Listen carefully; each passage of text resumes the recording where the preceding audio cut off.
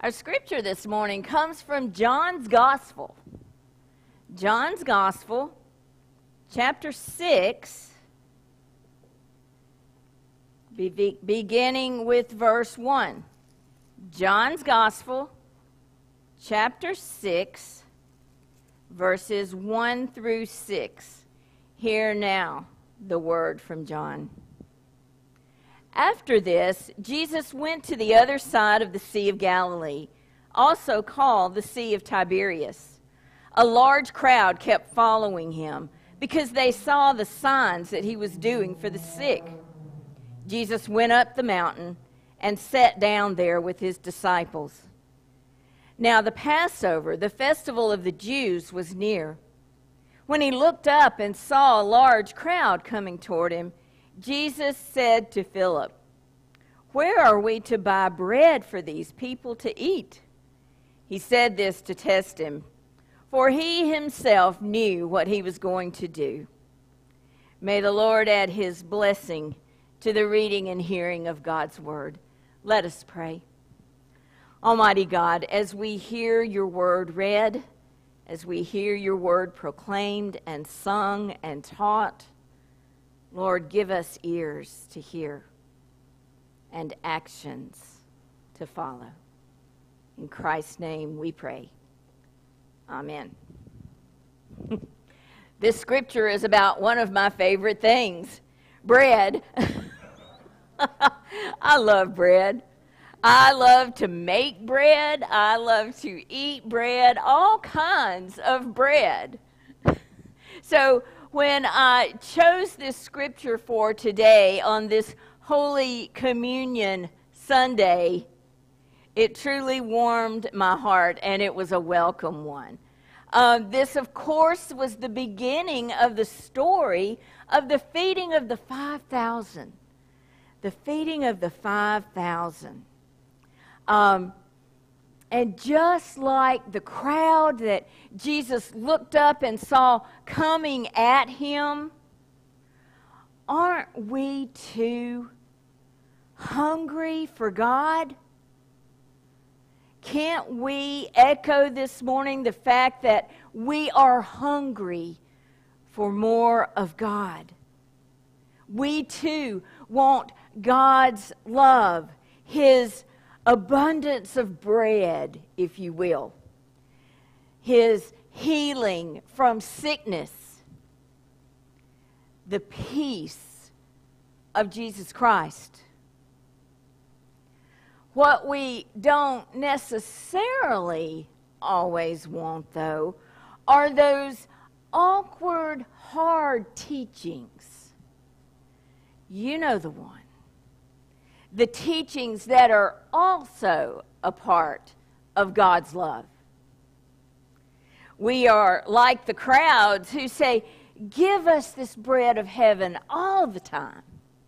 Fill us up."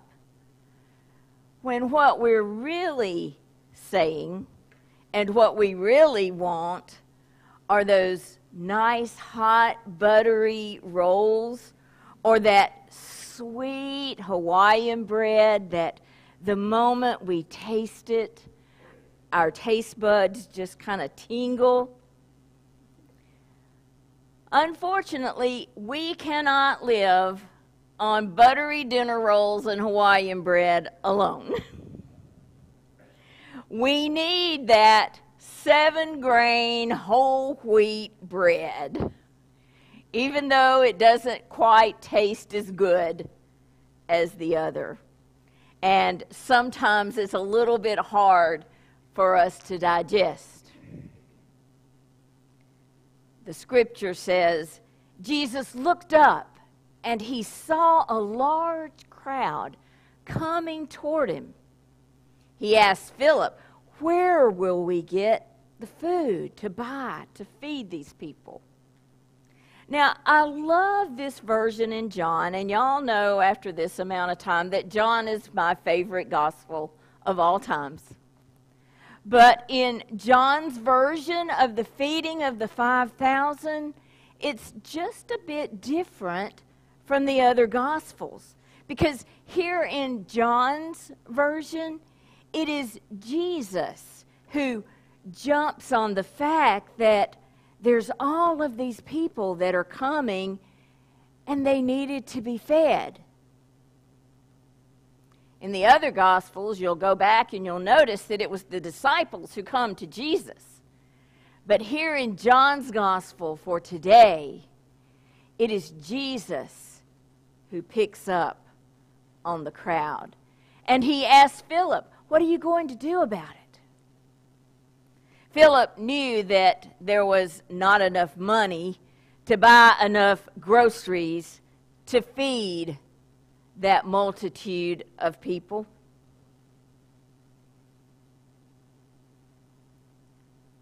So he didn't have an answer. Even if they could have found the amount of food, which in that day and time they could not, he knew there was no answer to the situation. But then Andrew chimes in and he talks about the youth that has the fish and the bread. And we all know that story and what Jesus did. But Jesus doesn't get upset with Philip or Andrew for their lack of understanding or their lack of vision, if you will. You see, because Jesus knew. Jesus knew exactly what he was going to do. So he tells everybody, sit down on the grass. Sit a spell. And he himself would give them all something to eat. You know, I've heard it said that the world does not think that it needs a Savior because the world doesn't recognize its own sin. In our story today, it appears that the disciples did not recognize that they had a problem. And just like with our sin, Jesus himself points it out to them.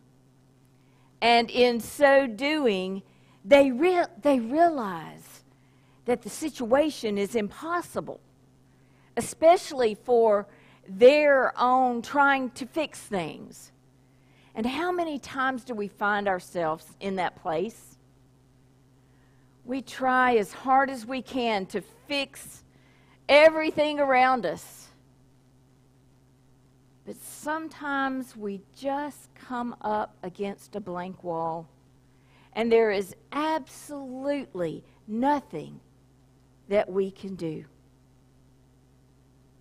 But the thing that we know, and the things that the disciples were learning at that point, is there is nothing impossible with Jesus Christ.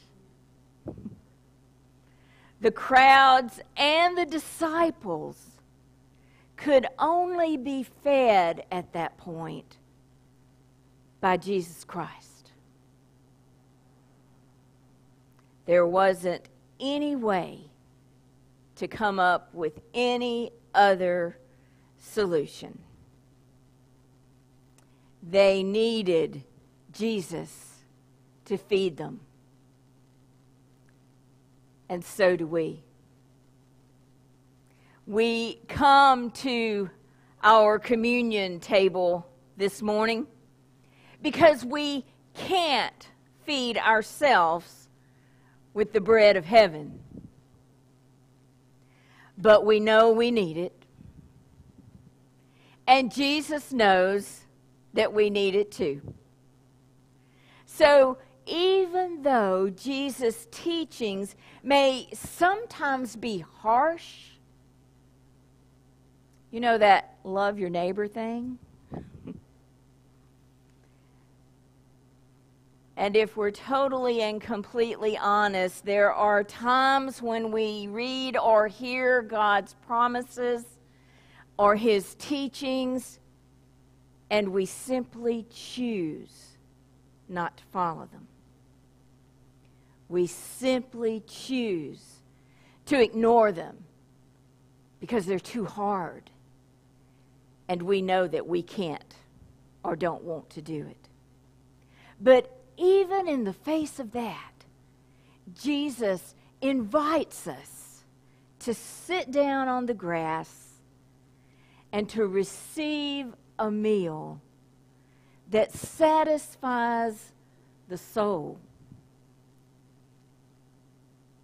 and contains the promise of eternal life.